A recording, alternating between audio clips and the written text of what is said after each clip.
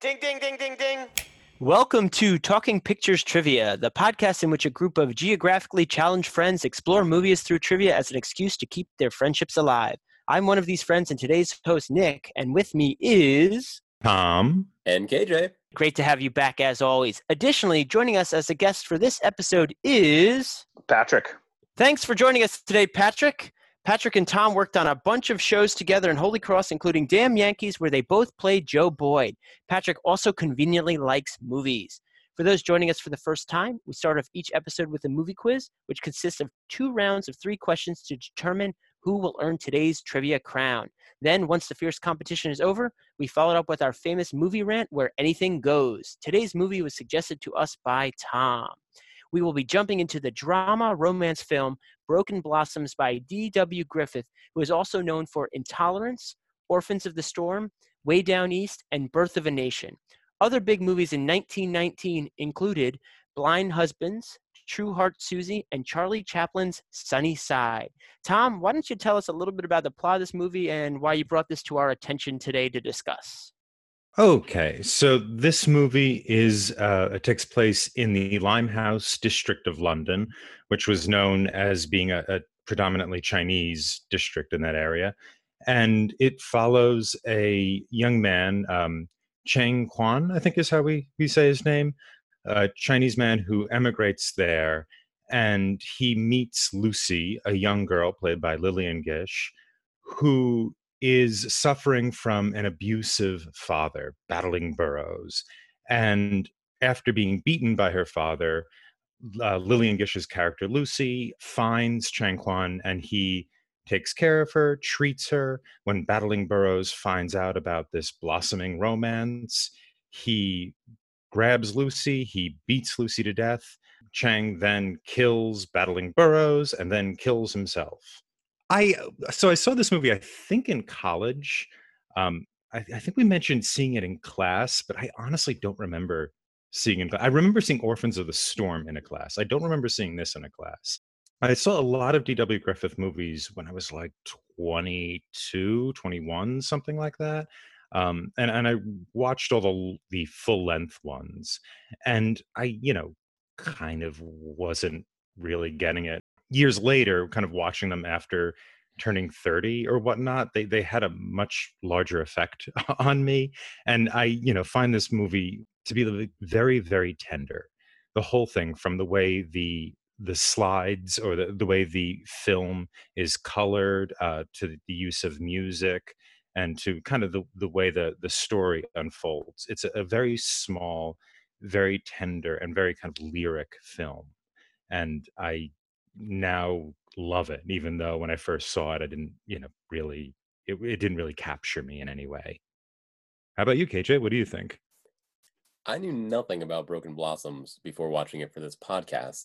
I did enjoy the movie, but it is from 1919, which comes with its own set of problems. If the racism and the loose handling of different cultures can be ignored, then I can absolutely appreciate the shots, the lighting, the tone, the atmosphere, if not the representation of the peoples in the movie. So I did enjoy it, but listeners that want to go watch this, just heads up, it's an older movie with older ideas. How about you, Nick? Yeah, so I have a limited history with silent films. I did think of the ones I've seen, which really goes back to one of the ones we saw earlier in our show, The Cabinet of Dr. Caligari, that this one was also well done. I did notice, even though it was around the same time period, I thought it was a little crisper, as KJ was talking about, with some of the shots, the lighting, the tone. And I actually was pretty impressed how they were able to depict a lot of emotions within this story. Even when you're not in the intertitles, you understand how these people are feeling. And I'm sure we're going to get into that a little bit more. I don't want to get into any of the potential questions. It was quite a sad tale, but I thought it was well done. KJ is absolutely right. You have to put aside and understand the time frame in which this movie was created. And you have to understand that most of those influences are coming from the person in this movie who is a bad character. He's the one who's the biggest offender of a lot of those situations. But I do think it was a well-made movie. and the story itself was quite enjoyable, but yes, very sad. Patrick, what were your thoughts on this film? So yeah, like Tom and I went to college together. So I know for a fact that yes, we were assigned this movie in a class. Like I'm 100% positive that we were. However, I'm also 100% positive I didn't watch it when we were assigned it for that class. So maybe that's why we don't remember it, because we probably didn't actually watch it. Yeah, we might not have watched the movie. But I'm positive we were assigned it, because I remember sitting with some other friends from that class and making a lot of jokes about the film, because as you point out, it to a modern audience, I mean, it is radically tone deaf. However, as you say, like, you kind of have to understand the context in which it's coming out, and especially for D.W. Griffith, I think, his history with some other films that he's had, in particular Birth of a Nation, he's kind of carried a lot of accusations of racism in large part because of that film, and he spends part of his time, and I think this follows that trend of trying to almost undo his claims that he's racist, and in some ways he just kind of furthers them, but he's kind of trying to he's using shorthand, essentially, to your point. Like, he's sort of just kind of shortchanging some of these cultures and using contemporary shorthand. So it's like he can just say that this is an Asian character and this is a poor British character who's angry, and this is a white maiden woman, so he can use shorthand, and that's just, I think, a strategy that's used frequently by a lot of art, literature, film of that time period. So he's in some ways handicapped just by the language and visual and everything that his culture would be using anyway. But to your point, it certainly comes across as tone deaf in a modern audience. But even then, I think, Tom, you've got a good idea there too, which is almost, especially compared to some other pieces, it's almost like it's a little kind of curio piece. Like, it's not epic, it's not huge, it's very small. Most of it's taking place in small indoor locations. It's a very limited character set. It's about relationships among a very small group of characters. And so for that reason, I do think it, as a piece, it kind of shines out because of that, despite the difficulties that it's going to have. Like, there's just no getting around it. But despite that fact, I think as a piece, if you kind of understand the language that he's trying to use, it is quite effective. Okay. Now, Patrick, we ask each one of our guests a critical question at the beginning of these episodes. What do you recommend to be the ideal snack to enjoy while watching Broken Blossoms? So I think you need two things, because you've got two totally different worlds you have to kind of bring together to appreciate this film. So I thought, if you've ever been to, you can get these beers outside of New York City, but if you've ever been to McSorley's Tavern in New York City, that is like that's what you imagine Battling Burroughs' life to be. Like, that's where he's going and getting his drinks. That's where, that's the food that he eats is what you're going to get at McSorley's Tavern. So like, I think you have to get like a McSorley's ale. Like, you need to have one of those just so you can appreciate like the sort of that lifestyle. And I think if you're going to also go and say, well, you've also got sort of the softer side of life, especially coming in from the other characters and sort of the Asian influence. So I would say you need to get a vegetable lo mein. It has to be vegetable lo mein. I don't think you can get like a pork lo mein or something else, because I think you have to appreciate probably the sort of the softer side. My guess is our Cheng Huan is a vegetarian. So I'm going to say that you need to have a vegetable lo mein and a McSorley's ale, and then you can appreciate the both parts of this film. Definitely an interesting pairing, and the one thing that's great about McSorley's is they serve in very small glasses, but then you just have a lot of glasses in front of you at the end of it. It's great. Maybe we'll reach out to McSorley's and see if they'll do a viewing of Broken Blossoms with a special menu item. Maybe they can just pay us. How about that? Yeah, we gave them a plug. Not that they need it. It's time for Movie Quiz. First, we'll start with round one. In round one, each question is worth 1 point. And I will let Pat pick from our categories. Our categories are Limehouse Style, Melodrama, and Reasons. So, Pat, what would you like? Let's start with Melodrama. How about that? It's time for Question 1. Melodrama comes from the French sensationalist dramas and English music hall ballads that involve high tense emotions, obvious morality, and grand demonstrations. Why and how do you think this movie uses melodrama, or one or more of its tenets, using a specific example from the picture? Locked in. Locked in. All right, locked in. I may have had to look up melodrama. I should have looked up melodrama.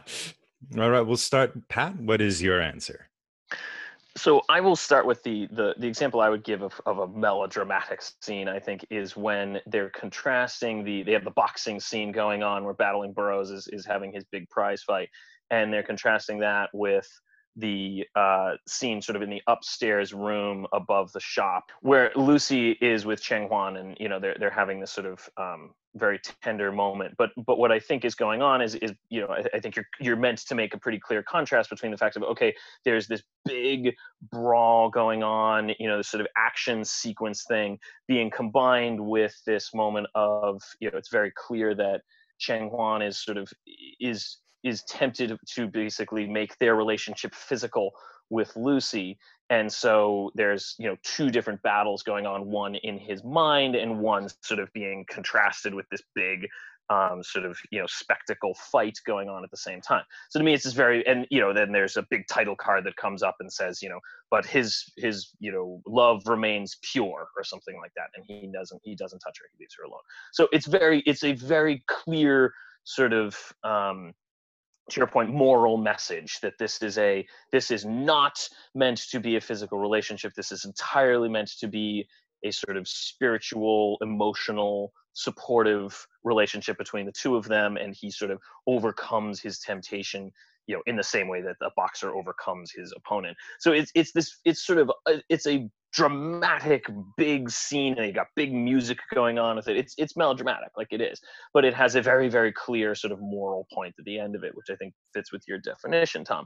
But I think that it's sort of why do they use it? In part, it might be because of potentially the sort of controversial nature of what he was dealing with at the time, and as I think we've said, I don't remember if we've said it specifically, but it's like an interracial relationship at this time period would have been almost unheard of and potentially even illegal, depending on where you are. So the fact that he's dealing with a very controversial topic, he kind of needs to hit it with a hammer to make it very clear that this is not what people would be potentially offended by, although he's clearly trying to nudge it in that direction to say that actually it's you need to be more tolerant. Again, I think is part of his point here, but he is kind of, I think, hitting it with a hammer, very emotionally charged answer here and a very emotionally charged scene in order to get that point across of why he's doing it. So I think that's part of the reason why he's using melodrama in that particular circumstance. So I may not understand what melodrama is, but here's my answer. So Pat had talked about Cheng Huan staying pure. There was a scene that foreshadowed that when he's coming over from China. He's on the boat, I'm pretty sure, and he's down with a group of people who aren't as pure as he is, and he resists temptation with a woman, and that's the scene I'm going with. This isn't my answer, but to KJ's point on that too, I believe he refers to her as White Blossom, which is pure. So going along with that pure line. But to my answer, I think when we talk about things that are sensationalized for the audience to kind of exaggerate for emotion, it really comes around the main character, one of the main characters, which is Battling Burrows, to show how wicked and evil this person is. There's really two scenes, so I don't know if that'll be within the parameters of the question, but it has to do with when you see he's a drunkard who takes pleasure out of beating his daughter, okay? And in one of the earlier scenes, she's serving him, she's trying to please him, but there's a scene where he literally is saying, if you don't do this, oh, I know what it was. She came back still earlier than he demanded for his tea. Okay, but he was in a bad mood and he was drunk.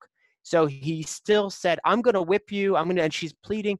When he said, I'm going to whip you, I thought that was like synonymous for, I'm going to beat you up. He literally had a whip under his bed that he took out and then proceeded to whip her with it. And then later, this is the next sequence in the same room where he's very irate with her, and he literally takes that same whip. This time he's taking the handle and he's beating her literally to death, okay, with the handle of the whip. I mean, that was really over the top to show you, to really strike emotion with the audience about how evil it is that this person could exist and how good of a person she was, and she still was being subjected to all of this abuse and honestly died from it. So I thought that was a really powerful tool within this movie to really show how horrible the lead antagonist was in this movie. All right. Thank you, gentlemen. And I think the point is going to go to Pat. Congratulations, Pat. What I liked about the answer was it took the kind of the melodramatic convention, the kind of over the top moralizing or over the top sensationalism, and combined it with the moralizing and grounded it in D.W. Griffith's kind of intercutting, which he became, very, very famous for. And the kind of the moral or moralizing aspect of this film was very interesting to me, especially relative to kind of its time period. Because if you know, like 1919, this movie is in part kind of a response to the Yellow Peril type situation, both in England and in America. And this movie's like it feels English, but it also is clearly like an American picture for this reason. Is that you had a large Asian population coming over, and there was this fear that they were the Asian immigrants were going to sort of degrade the morals of the women who were both Asian women and American women. And there was a lot of kind of art that came out at this time. Cecil B. DeMille had a movie, I think in 1915, that was kind of about the rapacious Asian threat. And the kind of moral idea of a higher love or a loftier thing vis-a-vis the kind of brutality of the Anglo-Saxon is in part a kind of a corrective move, I think, on the part of Griffith to the belief that a lot of people had regarding this kind of Asian peril, that these people were these kind of rapacious individuals. I was gonna say, I think it's Europe, or America in particular, obviously has more of an immigrant culture anyway, history anyway, but England certainly does to a certain extent too. So your point is that, yeah, there's always sort of, going back for many generations, there's sort of always this kind of terror that, like, as people come in, that it's somehow going to change things, and then things are going to start degrading. Whether you go back to the Irish in the 19th century, you have large groups of Eastern Europeans coming in the late 19th century, you have large groups of Asians coming in the early 20th century, and into today. I mean, it's a long serving trend that goes on for very long periods of time in US history. So yeah, I think that this movie is certainly an attempt to basically go and say, and to that point, it's again, I think it's why it's using melodrama to some extent, and it does have to, it's using these sort of cultural shorthands as a means to go do that in a way that, yeah, to a modern audience, it still comes across as very sort of naive at best. But it's, to your point, yeah, I think there is at least an attempt by D.W. Griffith to try to go and to offer a counter to that. Certainly. I mean, Cheng Huang is the hero of the story, right? So the fact that he used not his own culture as the hero, I feel like is probably pretty progressive for 1919. And my guess is that he's probably also trying to make a case that in some ways, especially since the irony is that Cheng Huang is supposed to be the peace loving, the one who's supposed to that he wants to bring his message of peace to the Anglo-Saxons, and yet he's the one who shoots the guy like 7 times at the end of the movie. He's probably like, he is brutally violent at the end of this movie. And so I think it's also probably trying to make a case that actually the West might be the corrupting influence here, not the other way around, that this guy ends up worse off at the end of, far worse off at the end of the movie than basically any of the other characters did, compared to where he started and where he ends up. He's the one who actually has to undergo the worst transformation for the fact. So I think that's also something that it's trying to make clear, is that it's actually the bad influence is going the other way in this instance. That's definitely an interesting take. I did not think about that, Patrick, when I first watched it, but I think that does resonate and makes a lot of sense. One of the things that I'm sure would come up in the episode sometime, but talking about things that were not progressive, what I found interesting, again, Cheng Huan is the protagonist or one of the leads here, one of the more innocent, as KJ was saying. But interestingly enough, Cheng Huan is played not by a Chinese person or an Asian person at all. It actually is an actor by the name of Richard Barthelmess. So I thought it was interesting that back in the day there, they wouldn't really care about that. And I know nowadays that would definitely be an Asian lead. But it jumped out at me the whole movie. I couldn't avoid realizing that that person actually was not Asian. Yeah, that was pretty conventional. You would never have minority people on screen. I mean, Birth of a Nation, any person with, quote unquote lines, it's a silent movie, was a white person in blackface. And that's kind of the same here. You could have minority kind of extras, but you couldn't just have that on screen. That was not. They did even in this movie. There were the extras or the non-main roles. But I do know that was just of the times. But talking about looking at a movie from today, back in 1919, it did jump out at me. There was also another character, Evil Eye, which is one of the higher titled characters in this movie. He really didn't have much to do with it. But that was also by Edward Peel Sr. So those were the two Asian characters, or actually Chinese characters for this movie that were not played by any kind of Asians. All right, shall we jump into question 2? Okay, and I'll let KJ pick this time. So we have Limehouse style and reasons. I'll go with reasons. It's time for question 2. Why does Chang Quan say he wants to come to England? Locked in. Yeah, locked in. Locked in? All right, since KJ sounded most confused, let's start with him. What do you have? I don't remember, maybe at all, but was it to spread the peace and harmony of China or his religion in England? That's what I'm going with.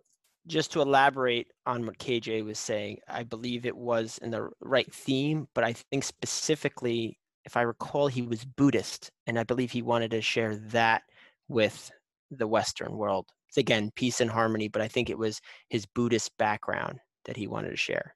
Yeah, similar answer. Yeah, I think he specifically says Buddhism. He wants to share the message of peace of Buddhism with specifically Anglo-Saxon, is what he says. But yeah, he wants to spread his message of the peace of Buddhism to the Anglo-Saxons. All right, and I think the point goes to everyone because you all basically said the same thing.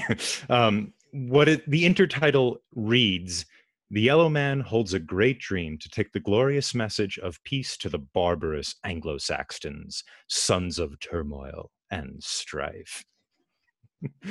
And yeah, I thought I'd put a kind of easy fact question in there, but this kind of picks up on something you were saying before, Pat, about the way influence works in the other direction. That it doesn't, he doesn't end up influencing basically anyone. That he becomes the kind of the corrupted one, and I think that starts even earlier than the final scene or the climax when he shoots Battling Burrows like 87 times in 4 seconds.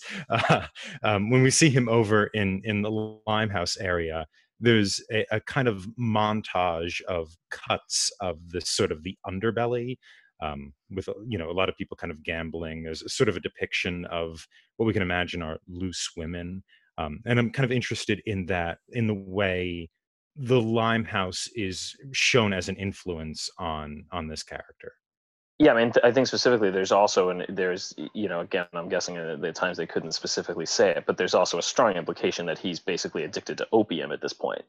I think there's shots of him smoking, from a very long pipe. There's shot, I think I can't remember the exact title card, but it's quite kind of, it's like he goes back to the shop with a whiff of like the corrupt breath on like wind on his breath. It's like that, it's some like reference where it's like, okay, clearly the same. Okay, the guy's smoking something, and probably I'm thinking the implication is opium. And so, yeah, I mean, he's already kind of trying to sort of forget himself amongst this sort of very seedy, not particularly great neighborhood. So, last question for everyone is Limehouse style. It's time for question 3. In order to capture the feel of the Limehouse district of London, Griffith often used stylized sets and miniatures drawn from landscape artists such as Charles Hamy. How would you describe the style, that is the look and texture, of this film and justify your description? Locked in. Locked in. Locked in. All right, Nick, let's start with you. When I think about the style of this film, especially the exterior as well as interior shots in many respects, gritty and poor. That's kind of the feeling I get when I watch this. So talking about an internal shot, when you're at Battling Burrows' place, it is the stereotypical, I have tough times and I'm poor. They have one table, one chair, there's a bed in the background, a stove, like very bare bones. You can almost feel like the dust and the dirt on things. And then there's another scene where they go into his bedroom, which I actually thought it was for a while. I thought that was a one-room place.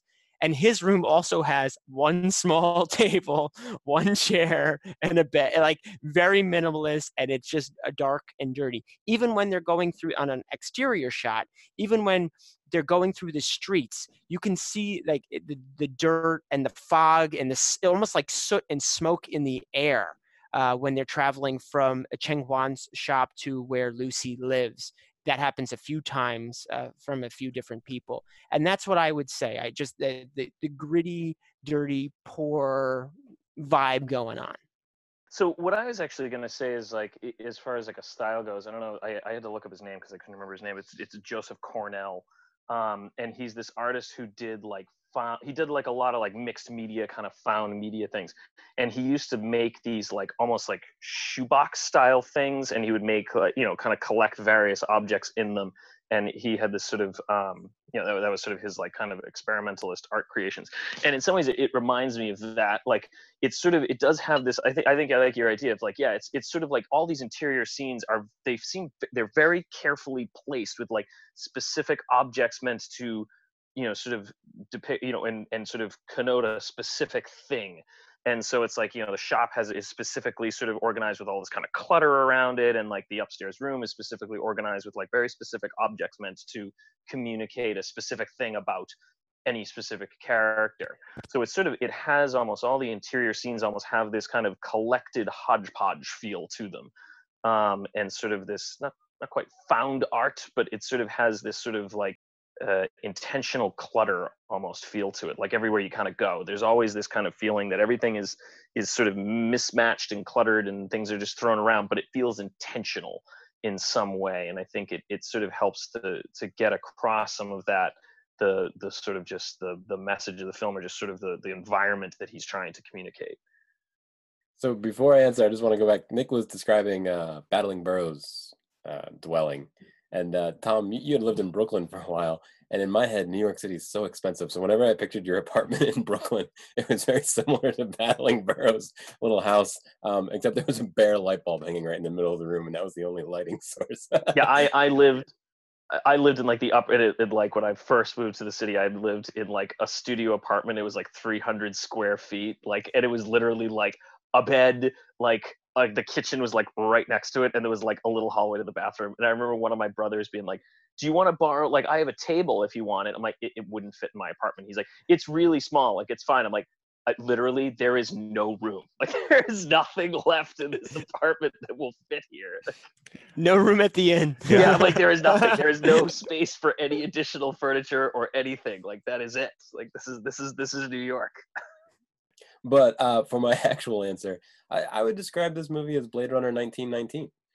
I think there's a lot of similarities in the way it looks and felt as Blade Runner. And that would be an easy way to describe it. Okay, how is it like Blade Runner if Blade Runner was in 1919? It felt quite foggy. As Patrick was saying, it felt quite placed. So every object there either represented something or was supposed to be on set. Very similar to Blade Runner, how it's filled with stuff to show how the future that Ridley Scott was trying to show. It's also very dark and very contained, but it felt like if you looked around the corner, you would see a whole another part of this world, but that wasn't important to the movie. So I think the points are going to go to Nick and Pat. No offense, KJ, but I don't see that at all with the Blade Runner thing. I was going to say, if you mentioned the fact that they're both representing Asian districts, I remember Blade Runner was a predominantly Asian area. Was that more Japanese influence? Was that more Japanese? Oh, yeah, I guess it was Japanese. But still, okay, yeah. I mean, it's pretty Asian cultures in general. Yeah, but other than that, I don't really see the Blade Runner influence. But I think what I liked a lot about what you were saying, Nick, the kind of the interiors and the smokiness, and there is a kind of impressionistic aspect to this. And if you know Griffith's other films, I don't know if I think Pat, you've seen the other ones because I've seen some of the other ones. Yeah, I've seen the other ones over the years, but yeah. Yeah, we were in class where we were supposed to watch the other ones. Yes, we did. The other ones I did watch. It's just this one. It's just this one that I'm 100% certain I didn't watch. But Griffith's other movies are like big spectacles. That's how he became famous. He was, very, very large movies. I mean, at one point he actually went to the Battle of the Somme in World War I and filmed it, and it was too boring, so he restaged it in order to kind of sell. So this movie is a big departure from that because it's this interior film, and also very impressionistic. And I like how you guys, Nick and Pat, kind of picked up on that a lot because I felt the same way, especially about this idea of like intentional clutter. The room is sort of a representation of what like the brute Anglo-Saxon's room is supposed to look like. There's nothing really particularly individualistic about this. Like you'd think like maybe boxing gloves or something would be hanging up, but it's just like this type of man lives here. This other type of man lives here. This one's a drunkard. This one's addicted to opium. Yeah, that's actually a good point. Yeah, there's no boxing gloves. There's no indication of what he is. Yeah. Well, they may have been in that closet that she hid in that he tried to chop down. But we see the inside of the closet. There's nothing in there. Because he just got back from his boxing match. Oh, maybe he's still wearing it. But yeah, the other thing too with your answer, the kind of the Cornell what are they called? The box of I think they are dioramas. Dioramas, yeah. I think that's what they call them. Yeah, Griffith actually filmed dioramas. Some of this is that, like a lot of the exterior shots of either London or of whatever part of China that our character comes from is actually, it's a model with like a toy boat being moved across the screen in order to kind of to set that kind of tone or that intimacy, which I don't think Griffith does again or did before. And I didn't notice it until it was pointed out to me. I was reading about this movie and how he was relying on this artist Charles Hemme, how he's influenced by him, and they made these little models and he would film the model as an exterior shot. And I thought that that really did help set the tone. I didn't catch that at all, but maybe that's just because I thought that's how silent films look like because of the filming technology back there. But now that I know that, that's pretty cool. Well, that concludes round one. We'll be right back after this quick commercial break. Perfectly Placed is a service where we perfectly place instructions, items, and other things you need to get you through your day. But not from me. Let's hear from one of our customers. I'm Gary, and I'm being paid to promote Perfectly Placed. Well, shoot, we've all been there, sitting in the can, feeling much better after dropping what we're going to leave behind. We look over, and instead of seeing the white, fluffy paper of the gods, we see the brown cardboard that shows us it's the end of the roll. It's my fault. I meant to replace the roll. And this is not the first time this has happened. And it is not the last time. At first, I thought, oh well, I'll just have to... But then I saw it. Folded neatly and nicely. Within arm's reach was the perfect number of squares needed for this exact situation. You're a lifesaver, Perfectly Placed. You've really helped to clean up my life. Perfectly Placed. We get around to reminding you what you'll get around to. And we're back. Tom, take it away. All right. So far, we have Pat leading with 3 points, Nick right behind him with 2, and KJ trailing with 1. In our next round, we have each question worth 2 points. And there's a little wrinkle in this round that we haven't done before. You are, if you'd like, able to substitute a question that I ask for a more straightforward fact question. However, once you substitute it, you can't go back. Pat, I will let you pick the categories. They are quotes and paraphrases. James Agee, quotes and paraphrases Lillian Gish, quotes and paraphrases Richard Scheckel. Let's go with Lillian Gish to start. It's time for question 4. Gish reports Griffith's instructions to her that one of her characters understood to represent, quote, the essence of all girlhood, not just one girl, and that Gish attempted to embody, quote, the essence of virginity, end quote. Interpret this quote through the performances of the film, using at least one scene as an example. I'm terrified of the fact-based question, so I locked in. I'll lock it in. No, unlocked. Give me the fact. Unlocked. Oh, okay. I was like, somebody needs to do the fact question because I want to at least hear the fact question. So if KJ will do it, then I'll lock in. Yeah. I'm not going to say the fact question until everybody's locked in. Okay, I'm locked in then.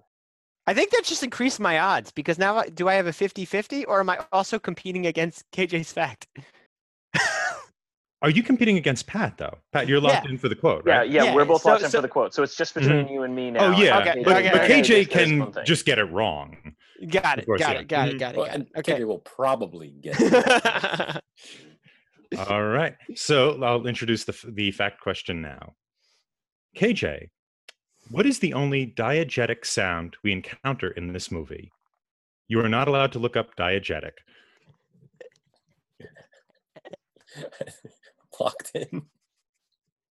You're the only one. I still gotta lock in.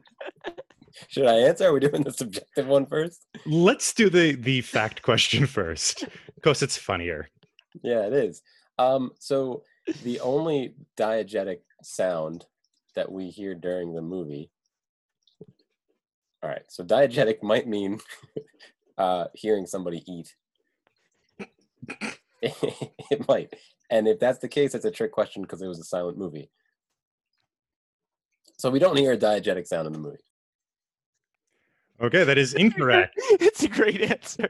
A diegetic sound is a sound that occurs within the world of the film, as opposed to, let's say, a soundtrack.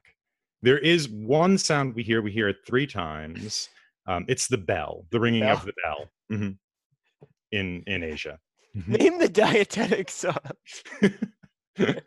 All right. Right to be afraid of the fact-based question, I think. Thank you, KJ. That was very entertaining. So now, in terms of the quote question, let's start with Nick. What do you have? I have to gain my composure. Give me a second.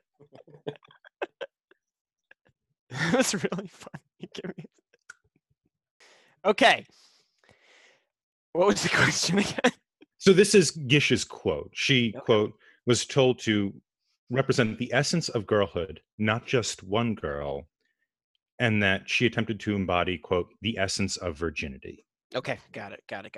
Okay, so the scene in which she was beaten and Cheng Huan had taken her back to his store, brought her up to the second level, gave her a nice dress and some jewelry and had her lying there to recover. he goes through a whole conversation with her and explains that she is a white blossom. So that is the perfect symbol for everything that she represents, how she lives her life, and who she is. And that's the perfect label for the lifestyle that she wishes to live, and that he can see that essence through her as she lives her days. She doesn't realize that he kind of is an admirer from a distance even before that event. And that's his true feelings about what she portrays in a very dark and dreary neighborhood. She is the white blossom. Okay, so it's that scene where she's kind of sitting outside his shop, and then she crosses the street, and he follows. I believe he referred when he actually says the white blossom is when she's upstairs, and correct me if I'm wrong, and she's lying there and he's explaining to her to recover. I believe that's where he says the actual white blossom line. Okay, fair enough. Yeah. Thank you. All right, Pat, what do you have? So I wanted to mention the scene where she's it's after I think Battling Burrows is left and he said like I want my tea by 5 o'clock or whatever in this thing. And so she goes and there's a stone on the door by the door that she's like hidden there, and she kind of pulls that up. And underneath it there's like a silk ribbon, and then there's like a piece of tinfoil. And so so she takes the tinfoil, so she puts the ribbon in her hair, and then she takes the tinfoil and tries to trade it for a flower, which they won't take. They say there's not enough tinfoil for her to get a flower. So the reason I wanted to kind of mention that song is, to me, it almost has there's a few things that sort of come out of that, as you said, like it's supposed to be this kind of universality of like of womanhood and childhood and this kind of thing, and virginity and sort of just simplicity. And I like the idea for a number of reasons. Like it's incredible. I think this is something a lot of children have. Like, it's incredibly childlike to have like this little hiding place for like little knickknacks and this kind of stuff that that a child might go put in there. And I believe with the ribbon, there's some sort of, I can't remember exactly. There's a note in there, and I don't remember exactly what it says, but it's just something along the lines of like, it's not much, but here's something for you. And it always struck me, especially this kind of ribbon, this kind of silk ribbon, and almost has this kind of like dowry wedding feel kind of thing of like something she's being given as like her only possession. And then the fact that she also has this like tinfoil that she thinks she can go trade for flour, it also has this like very childlike aspect of like a child going into a store and trying to buy basically something for nothing. And so to my mind, it did have this very sort of universal feel of this little girl dressing up the best that she can in sort of this very pure way, and trying just in a very pure way to go and trade a knickknack for a flower, and sort of carry this, again, to your point, I think the flower certainly does carry the symbolism of her sort of purity. And so the fact that she's just trying to go and buy a simple flower with this sort of piece of trash, essentially. So it sort of carries to me this sort of, it sort of carries that notion of just like, she's extremely simple. She's basically like a child. She's just trying to, dress herself up as best as she can to get, just even the most simple kind of things of beauty. And I think it carries that through, in the sense of what you're trying to say, that if Gish is trying to kind of embody sort of purity and childhood and just simplicity and sort of virginity and this kind of thing, to me that scene carries a lot of that quality with it in sort of what she's supposed to represent. Yeah, and the letter was, it seems like to be from a mother, but That's it what I does say assumed. this is, That's what I assumed. yeah, but it does say this is a for-your wedding And I day. think, that's Like, what I was here's like, I a think it even says it ribbon in for there. your wedding Yeah, day. and that's what I think. I was like, it almost does have this sort of dowry feel to it, that this is for your, this is a pure thing for you to keep with you. All right, great. And I think the points are going to Pat. The reason being, no points for KJ, just to remind you, KJ. The reason being that I think Pat's answer focused on actions that Lillian Gish's character was taking, as opposed to responses to. I think both of those are important in kind of structuring the essence of someone. How everybody in the cast is supposed to respond to her / how she acts. But yeah, I think that's interesting that you picked up on this, and I did want to talk about this. Is the kind of girlhood of this person. I think in the source material, the short story by Thomas Burke, which this is based on, I think she's 14 years old. and Lillian Gishier's 26, 27, something like that. But from what I can see in the movie and from kind of interviews with Gish when she's talking about this, she was trying to play the character as kind of the embodiment of girlhood, of like youngness. So she's always kind of bent over and kind of looking up and things like that. And as Pat and I have both performed on stage before. It seems odd to think of having to approach a performance by being told you have to play the essence of girlhood or the essence of anything. Like you have to be the essence of masculinity or brutality or sophistication or It's like something the like play in that. the Seagull. It's like that play at the beginning of the Seagull. That's all it is. Yeah. Yeah. And in the opening of The Seagull, one of the characters writes a play that's like kind of an abstract and kind of stupid, absurd play that, no one can really perform well. But yeah, I was thinking about how performance is done in this. So, especially Lillian Gish, but really anyone people want to pick up on. What about the performance and what about the kind of style of performance was effective or grabbed your attention? I just want to say I thought she was excellent in this movie, and there was one specific element that she would do throughout the film that I thought was catchy and unique, and I really enjoyed it. Whenever he tells his daughter to put a smile on her face, she gets her two fingers next to her lips and literally pulls them up into a smile. It's the most forced smile that you can do, and she does it a few times, and I think she does it at the end almost for herself. But that was a very interesting thing. When I talked about in my intro about how I thought it for a silent film, I was amazed how much it portrayed emotions. Most, if not all, I'd say a majority of those emotions are specifically from her performance. That she really portrays a lot through of her emotions through just her different facial expressions and tone and presentation on the screen. So I thought she did a tremendous job.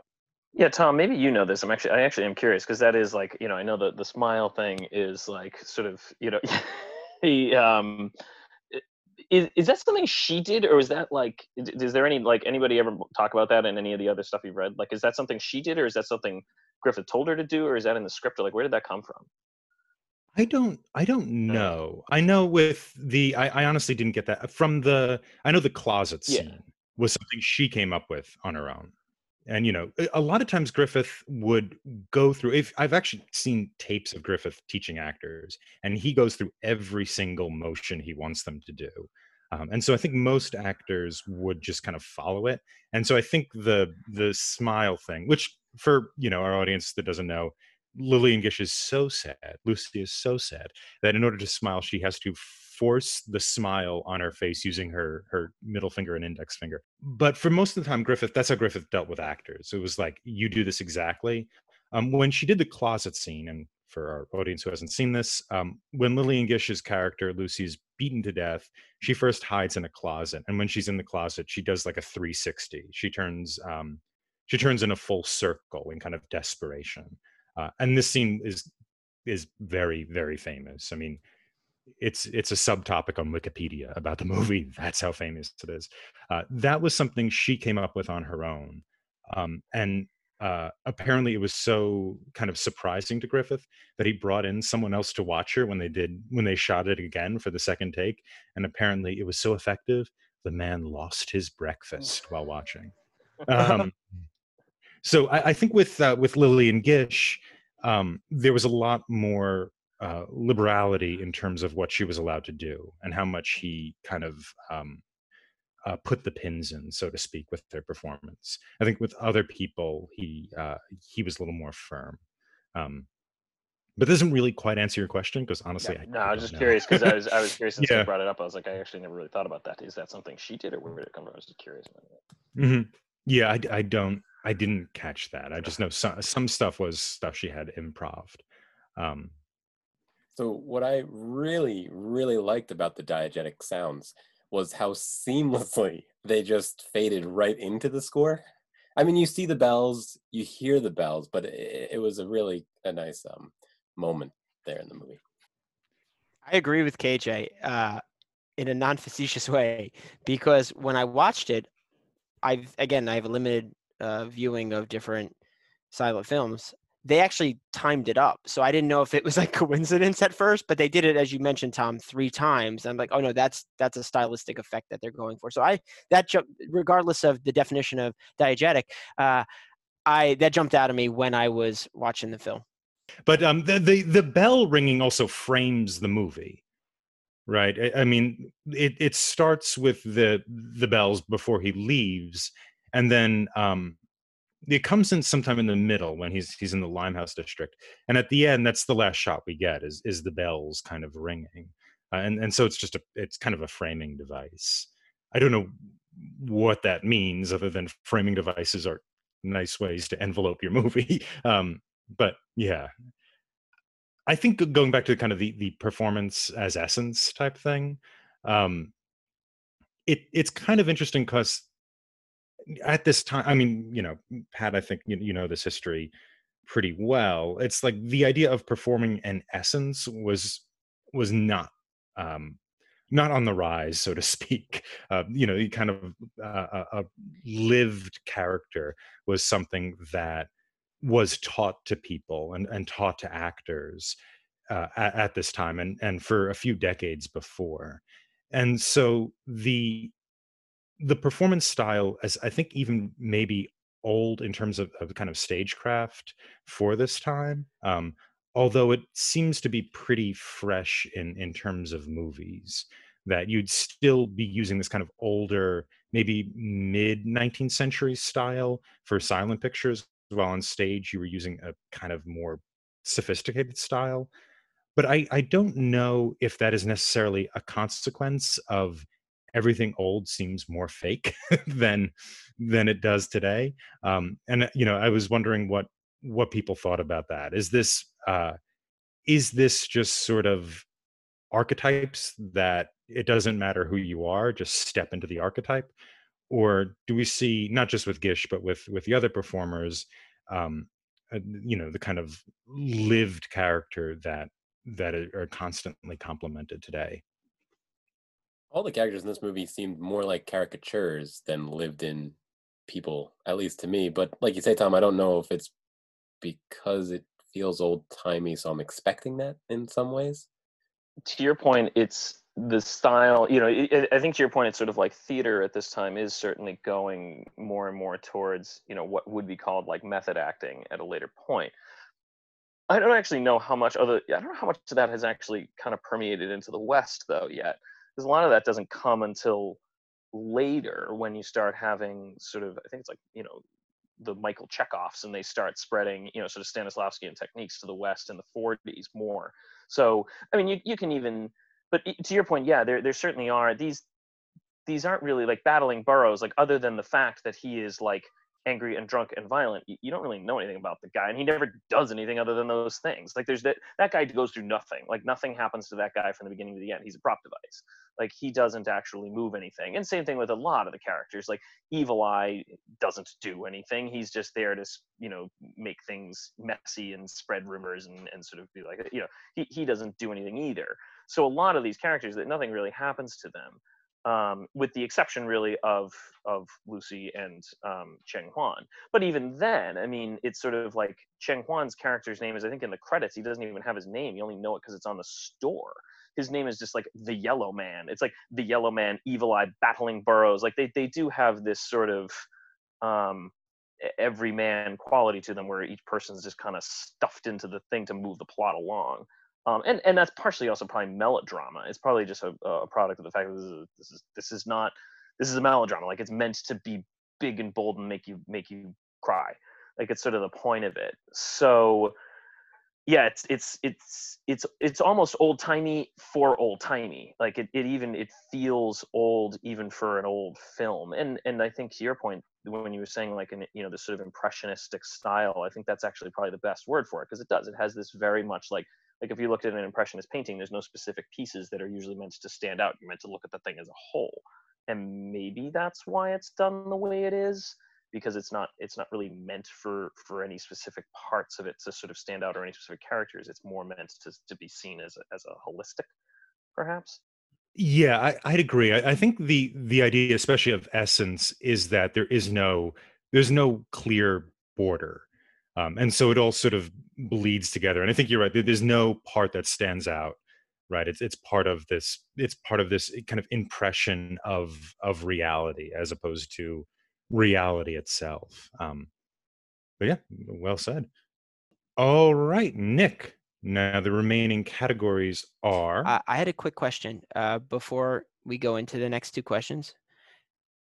I have no idea who James A.G. or Richard Schickel are. How are they involved?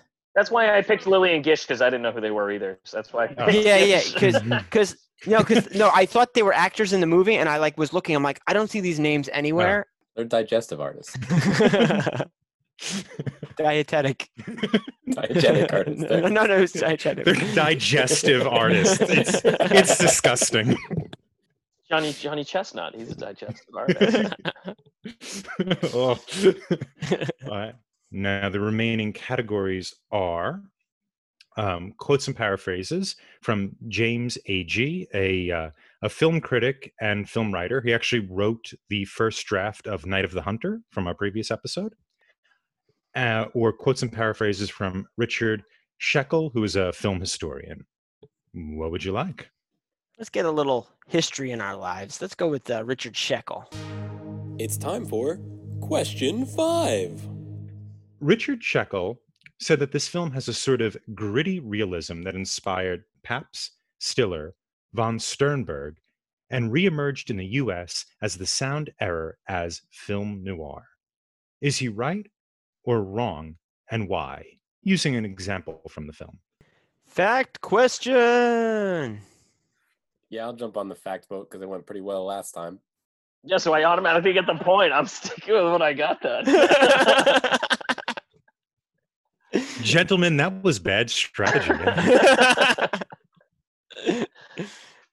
I'm sticking. I'll stick in. Locked in. Not stick. Not Okay. stuck in. Locked. If you get this wrong, Pat. So, for KJ and Nick, here's the fact question.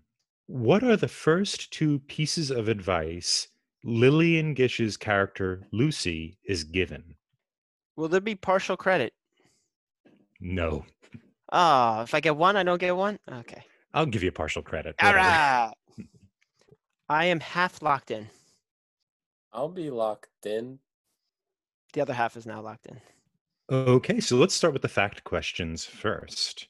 And I'll ask Nick first. What is the advice Lucy gets? One of the advice that she gets is not to get married. She's with some lady who's got a bunch of kids, and the husband's just kind of sitting there, and she's taking care of everything and says, do not get married. The other advice that she gets is don't do opium.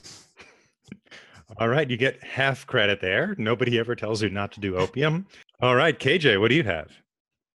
I couldn't remember, but I'd like to expand on Nick's second answer there. And yeah, this movie might have been kind of a PSA for, don't do drugs. That's, in the end, what got everybody. Okay, so that's no points for you, buddy. The two advices. Can I take a shot at the second one? Yes, please. She's told not to become a prostitute. Exactly. Oh, yes. Yes, I remember that now. Yep. Yes, it was She's after walking the by. marrieds. Yes. Yeah. So she's got no outs. Yeah. You can't get married and you can't become a prostitute. It's pure trap. All right. And Pat, what is your winning answer going to be? So, I mean, partially, and I'm sure you guys did this, which I have to say, I'm also kind of you did Night of the Hunter. Like, that is my favorite movie. Like, I'm very disappointed I was not here for that one. But I'm sure as part of that, I mean, you come up with you have to come up with a definition of what noir is in order to really answer, is this an original, is this a proto noir? That in and of itself is a really, really difficult thing to do. There's even debates. I mean, is noir a genre? Is it a style? Is it what is it? My personal take is noir is a style. It's not a genre film, because a lot of people would say, well, no, noirs are detective films or whatever. They have to have specific content. That to me is a genre, not a style. So if you're going to go and say, okay, noir is a style, and typically then it has to involve, typically it involves very specific types of sort of lighting and imagery and sort of things like that. To my mind, I don't think this fits that. It does have that gritty realism quality, and even the fact that this guy says, like, he actually mentions Pabst, which to me is funny, because like Pabst actually is now the Pabst brewery is the one that actually makes McSorley's beer now. So I think that's actually particularly Full circle. full circle. It's actually because it is they PBR actually Pabst makes McSorley's beer now. That's where it's brewed. So it does have that sort of gritty realism to it, but that's realism. That's not noir, to my mind. Like noir is not gritty realism. That's just realism. So to my mind, noir has to have a specific sort of like tonal quality and sort of lighting characteristics and sort of which you'd see in a traditional noir. I don't think this fits that, to my mind. I don't think that's accurate. I think he's wrong. Now there are certainly elements that have, okay, as you were saying, like it does have this sort of foggy feel, and it does have a claustrophobic feel, and it does sort of have some characteristics of it, but I would not qualify this film as noir. I don't think that critic is correct, in my opinion. Yes, I 100% agree. The reason I picked this quote was I found it bizarre that you would qualify this as noir. What is interesting about kind of melodrama, looking at back at the history of melodrama, was that it's sort of considered the first realism in the melodramatic plays of the 19th century, because you're dealing with sort of lower class people who are not just kind of comic buffoons, right? It's not like the comedy play. It's actually a tragedy about people struggling against actual conditions in the world, even though it's sensationalized. But the idea of then saying it's realism, gritty realism, and noir, all of that's the same thing, and this movie is all of that, I found incredibly strange. We had also done Caligari, the Cabinet of Dr. Caligari, earlier. Oh yeah, which is kind of very expressionistic, and that to me is much closer to noir than this movie was. Yeah, I mean, to my mind, like noir is like is Nosferatu or M or something like that. Although M isn't a silent movie, but is something like that. Like that's noir to my mind. Yeah. Like or at least, as you said, like proto noir. But it's just like this doesn't seem that at all. Yeah. For our listening audience, M is actually on our calendar in this year, so that is something that will be coming up and we will be discussing. Yeah. But yeah, I did find that strange. But I'm interested in how this style, how the kind of impressionistic. It seems like we've landed on that as a term for the style of this movie. How that kind of style fits in with maybe realism, and does this movie contribute at all to realism, or is it so kind of locked into that style that it doesn't really get at the kind of realism we might recognize? So Tom, what movie would you say does show noir?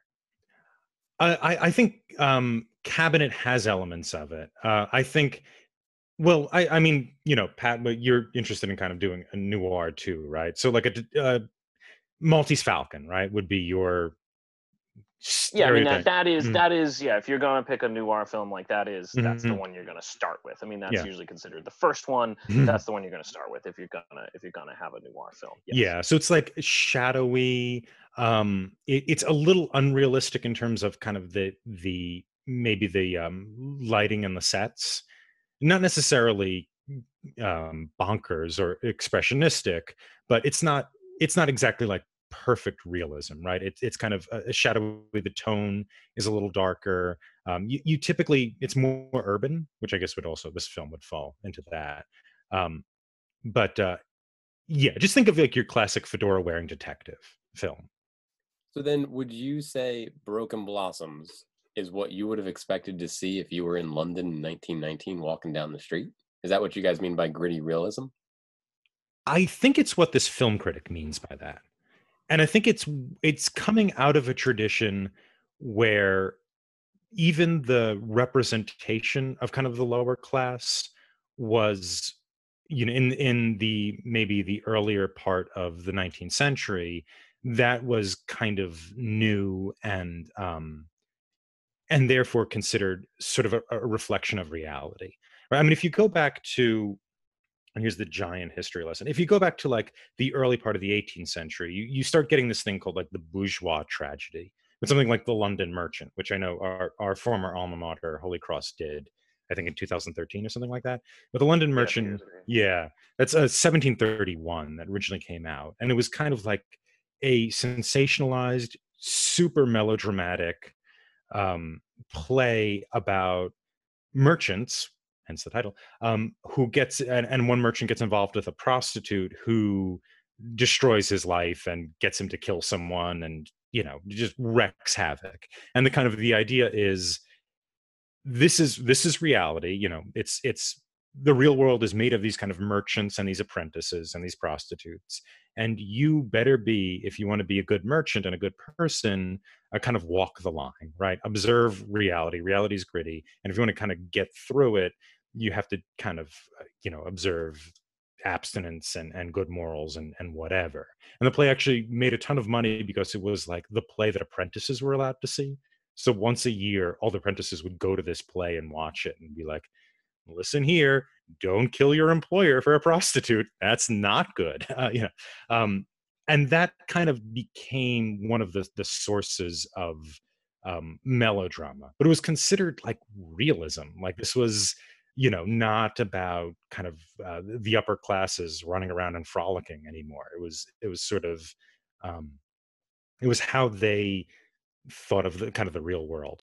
And so what ends up kind of happening, it seems to happen all the time, is like what is considered gritty realism is just sort of um thrown off to the next generation. And I think like one of the best examples of this is like Sarah Bernhardt was considered by like the year 1900 to be kind of a over the top actress.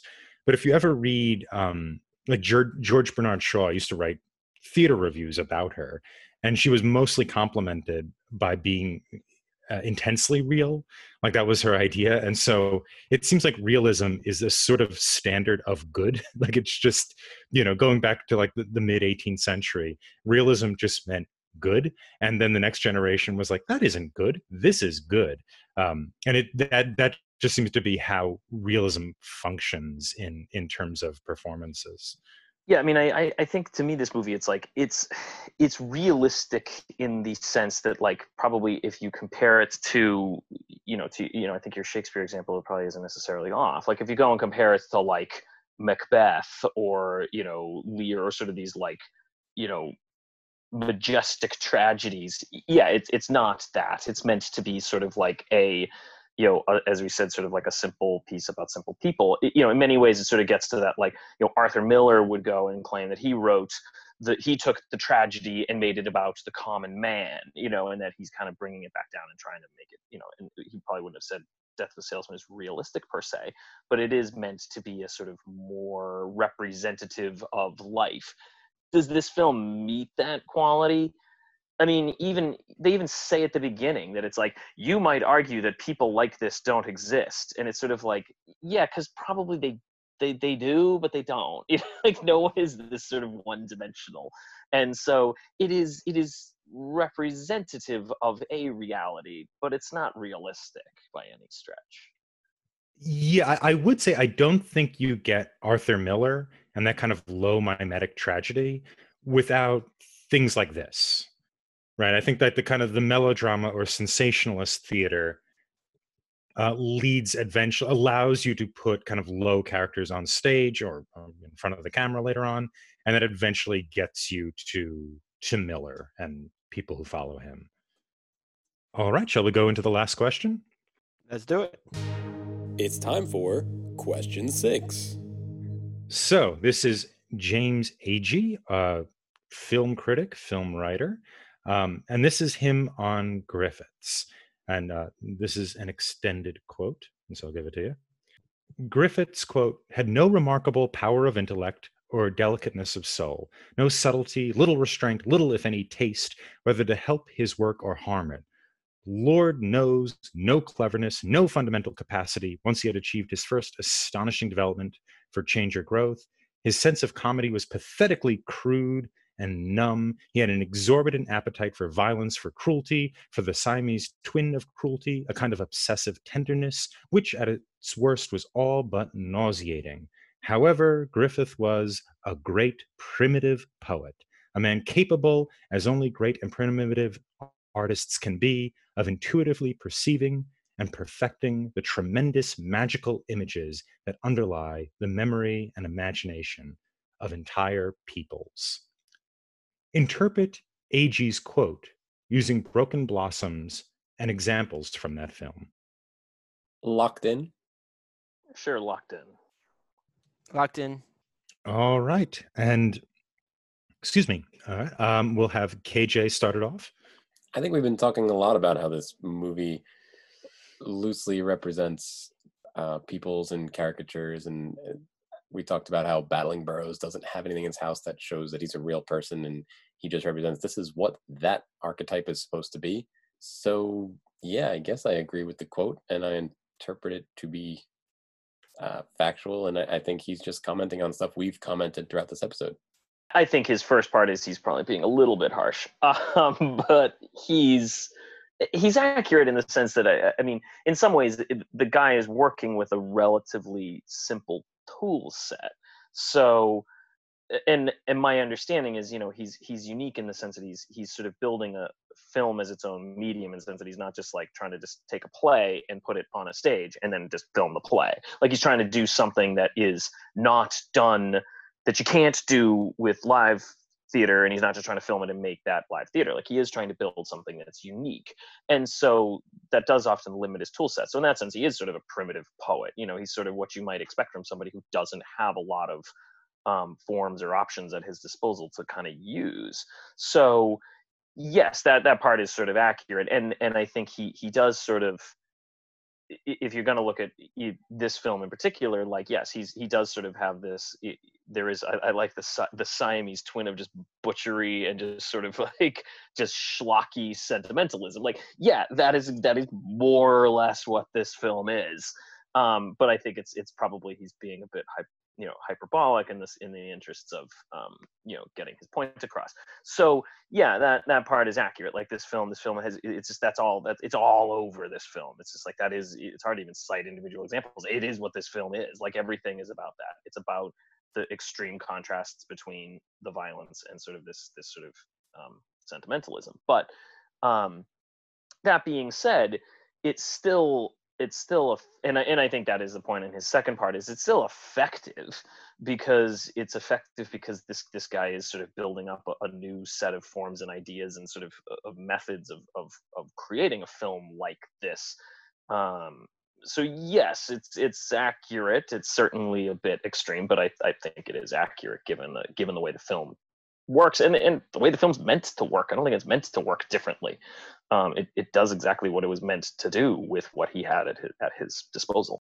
I think he was stating that this movie was far from subtle and, based on his standards, over the top in its portrayals, but it was an interesting story about the corruption of society and the effect on the innocents. And the reason I bring this up is the two of the three main characters, Chin Wan and Lucy, are introduced as good characters, and throughout this film, one of the good characters, Chen Wan, it seems, has developed some sort of addiction and tries to better, his initial attempts of bettering the Anglo-Saxons have seemed to kind of gone to the wayside, and in the end he ends up murdering someone, and then Lucy, with all her good intentions of trying to be a good, pure person, the White Blossom, ends up being murdered. So that is what I think this person was saying within his quotes. All right. Thank you very much. Let's just give points to everyone. We're all good friends. Everyone wins. You get a point, and you get a point, and you get a point. Yeah. Or 2 points. Yeah, 2 points. Which I believe, Pat then wins. I think you got points for every question. So yeah. Yay. But yeah, I do like your point, Pat. The kind of like the limited tool tool chest, or the limited tools in the tool chest is I think a good metaphor. You introduced that a little earlier in the podcast. I did like the term, that quote jumped out at me for this idea of the primitive poet. This sort of writing and kind of crudity, because everything here is kind of on the surface. It's a very rich and textured surface, but there's like no depth to any of this. It's like the entire thing is on an XY axis. There's no Z in this picture. I was kind of interested in what the effect of kind of reducing subtlety or eliminating subtlety from the film actually is. Like, how does that kind of affect us today? What are your thoughts, Tom? What happened with a lot of this movie is I sort of turn my brain off a lot. And sort of enjoy the atmosphere.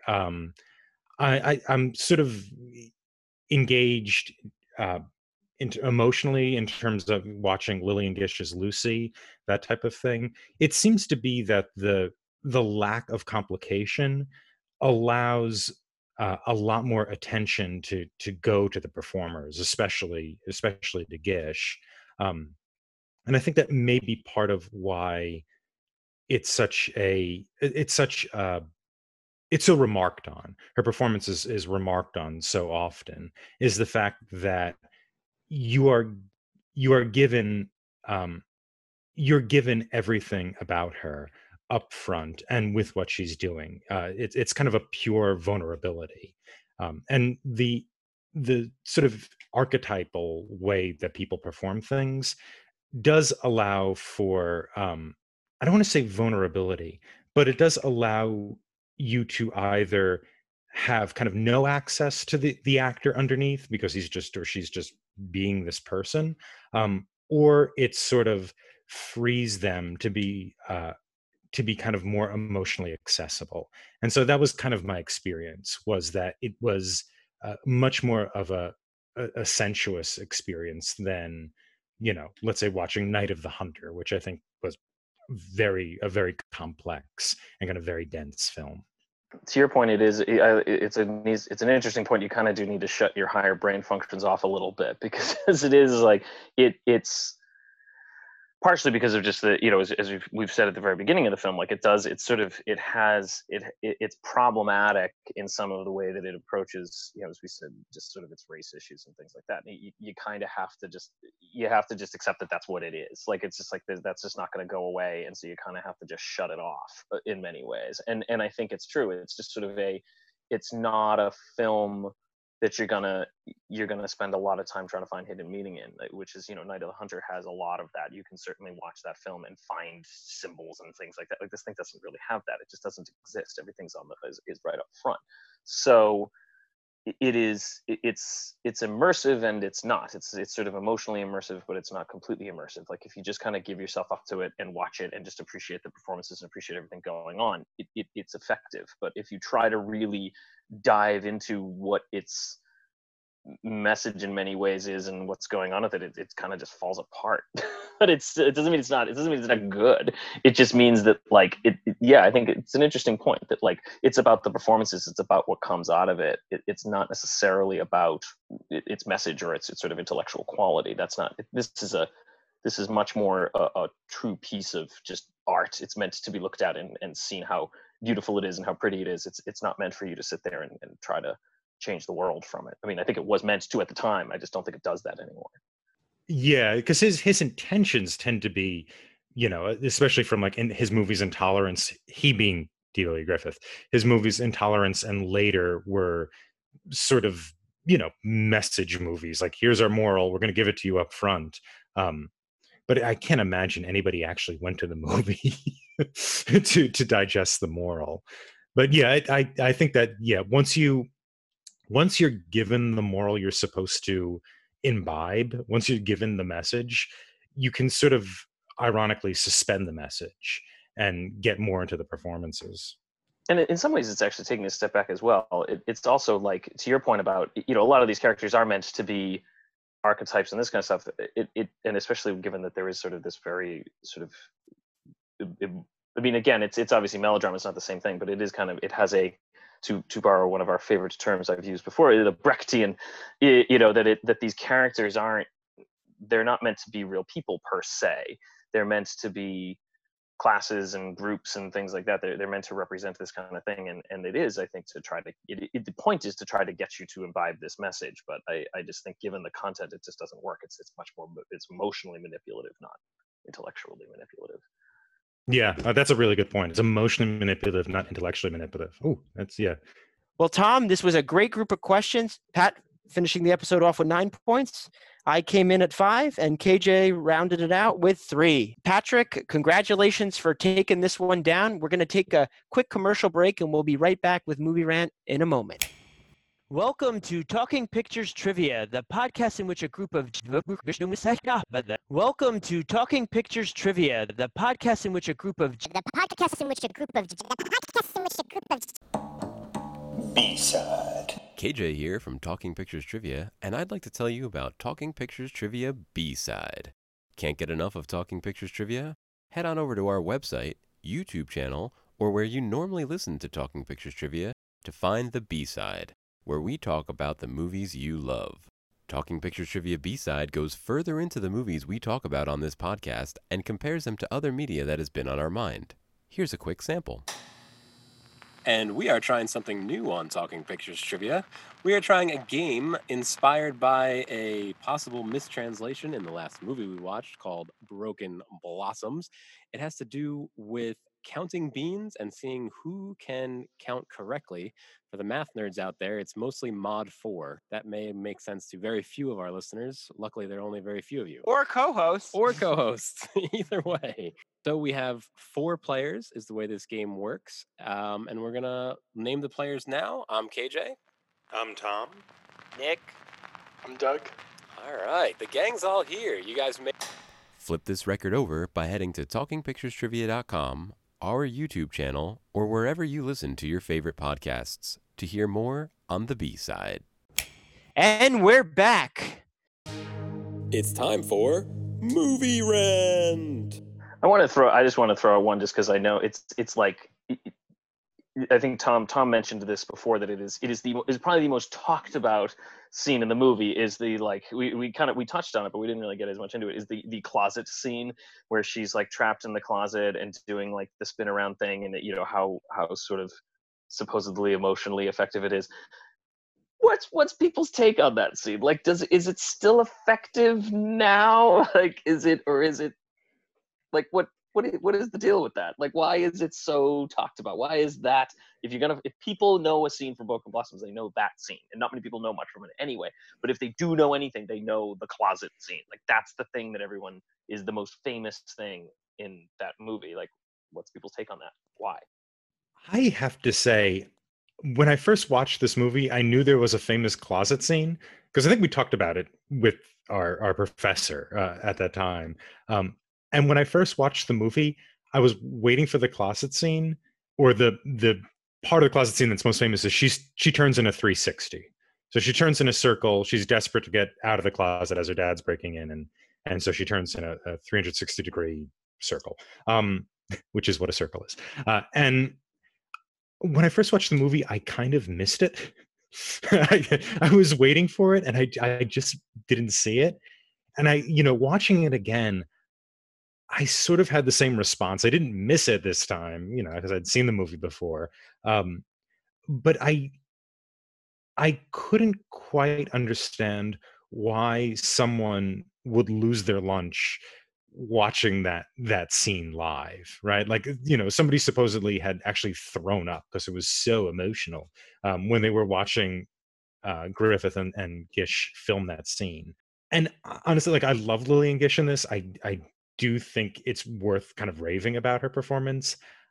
I don't quite get the critical attention that the closet scene gets. I don't know. What do you guys think?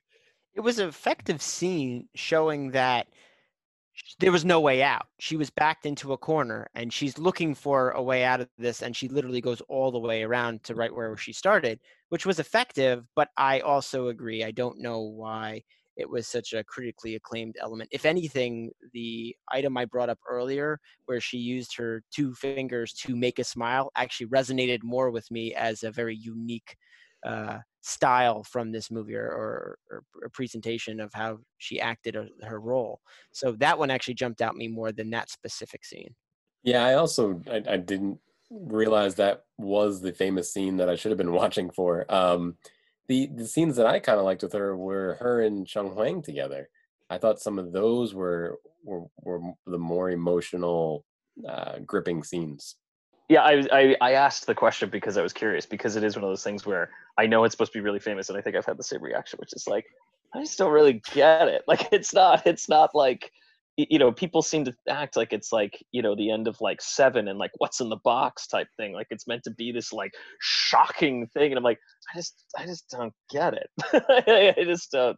I guess it is a visual symbol, I guess, right? Because there is no way out type thing, which is reiterated through the whole movie. Right? There's no way out for these people. Like it is considered one of the great moments in the history of film performance. And I really don't understand. And I agree with you, KJ, that the kind of the scenes on the second floor of the store are really kind of sweet and nice. I think the close-ups don't work for me there in that scene when they close up on the two of them. It looks a little lechy, honestly, at that point. But I do think that is kind of the best of Gish is when she's kind of responding to him. And it's also when the movie's kind of most itself, right? It's like these two people are, the most ethereal and the most kind of beautiful that they can be in their essence, to use one of the terms we referenced earlier. But yeah, I don't know, Nick, did you have a visceral? No, you said, Nick, you didn't have the kind of visceral response to the closet. It was no, I thought it was well done. It just, if I was going to say something that I thought was unique that resonated, it was that other thing where she would force a smile. Like that's the again, I think she does it a few times, but that's what sticks in my mind. Yeah, I agree. That's kind of what sticks in my mind too, in terms of a particular thing or whatnot.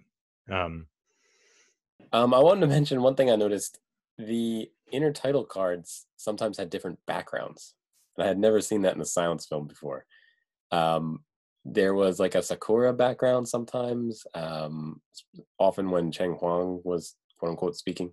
There was sometimes like words of wisdoms, and they had rays of sunlight behind them. And when it was the boxer, when it was battling Burroughs, it was always that traditional black. And I think it had DG at the bottom for the director, for D.W. Griffith. Yeah, I thought they all had DG, didn't they? Oh, even the fancier slides? Yeah, they may have. Yeah, sure. I think that typically you'd either get the production company or the director's initials at the bottom of intertitles. Yeah, yeah, there's kind of a like the tinting to things, be it the intertitles or the the actual different scenes, was incredibly effective. I think the way that the different backgrounds or the different kind of coloring of the intertitles, I didn't recognize that. I didn't catch that. I didn't pick up on that. Yeah, the only one I noticed was, you're right, I noticed the sunlight one that tended to come on, and yeah, I think that was usually the moments of inspiration ones, like he resists and keeps his love pure, and then they'd have like the sunlight ones coming down. I didn't actually notice any of the other ones, but I did notice that at least on that card, and I think I remember it pops in a couple other times that the cards do change. And yeah, that's another thing. I just have no idea, having not seen that many silent films, that I don't know if other films do that or not. Yeah, I don't remember with other Griffith films. I watched a few of them for this show. But it is interesting. Do you see them like evolve or something, KJ? No, they're sporadic kind of throughout. Mm-hmm. But I was just wondering if that's an opportunity to be creative. I'm just surprised that more movies didn't do it, or is there something a comedy could have even done with the title cards, or maybe they have? I'm not too familiar with silent films either, but I just thought it was interesting to see different backgrounds compared to that classic black with the white text and that particular font that we're used to. Yeah, I mean they do different functions. I know in silent films, intertitles became seen as crutches, that if you weren't a particularly good storyteller, you needed more intertitles rather than fewer. I know Buster Keaton and Charlie Chaplin had a contest to see who could make a movie with a full-length movie with the fewest intertitles. I think Chaplin won. I think he only had like 14 in a 2-hour movie or something like that. I mean, I don't know if Griffith was particularly concerned Wasn't there with an that. Academy Award at one point though for intertitles? Was there Wasn't there like really? an Academy Award for intertitles at one point? I think there was. For like a very brief time, they had an Academy. I think they did. I'm like Wow, let's reasonably look that sure up. that I think So there was a this movie category. was just Oscar bait, is what this was. The Oscars didn't exist. 1919, they did. I think that was like the first year. No, 1926, I think. Oh, was it 26? Because I think Richard Barthelme helped establish the Motion Picture Association. Yes, there was. First Academy Award presented 1929. Best Writing title cards. That's amazing. It went to Joseph Farnham. So they did. So there was some. There They did was a lot recognize of- at yeah. some point later on that there was some art to them. Yeah. Oh, that's really cool. It's got to be the easiest category to win these days, right? Yeah. Yeah, it went for the films. It went for a few films that he made that year: Fair Coed, Laugh, Clown, and Telling the World. The award was never given again. Yeah, you wonder. They're like, this is the stupidest. Well, it was 1929. They had like talkies. They were like, Yeah. no one wants to make this crap anymore. It was that one guy telling him, "Hey, wouldn't it be great if we had an award for intertitles?" Yeah. It's like it's a hereditary title now. Is the guy who's in charge of selecting the intertitle award? It's his son and grandson. Oh, that's amazing. Yeah. But I mean, in this movie, the intertitles are used in different ways. There's like actual what people are saying. There's also, like the message from the director. Moments of inspiration, or the kind of like a fortune cookie moments pop up. But yeah, there is a decent amount of variety. I will have to say the Cabinet of Dr. Caligari intertitles were a little more interesting. Yeah, they would have won up against this one for best intertitle card. Yeah. Just another technical thing: the tinting in this movie. I really love that, and I watching silent movies again. We watched another silent movie we watched that was Dr. Caligari, as I mentioned before, which has almost no tinting to it, right?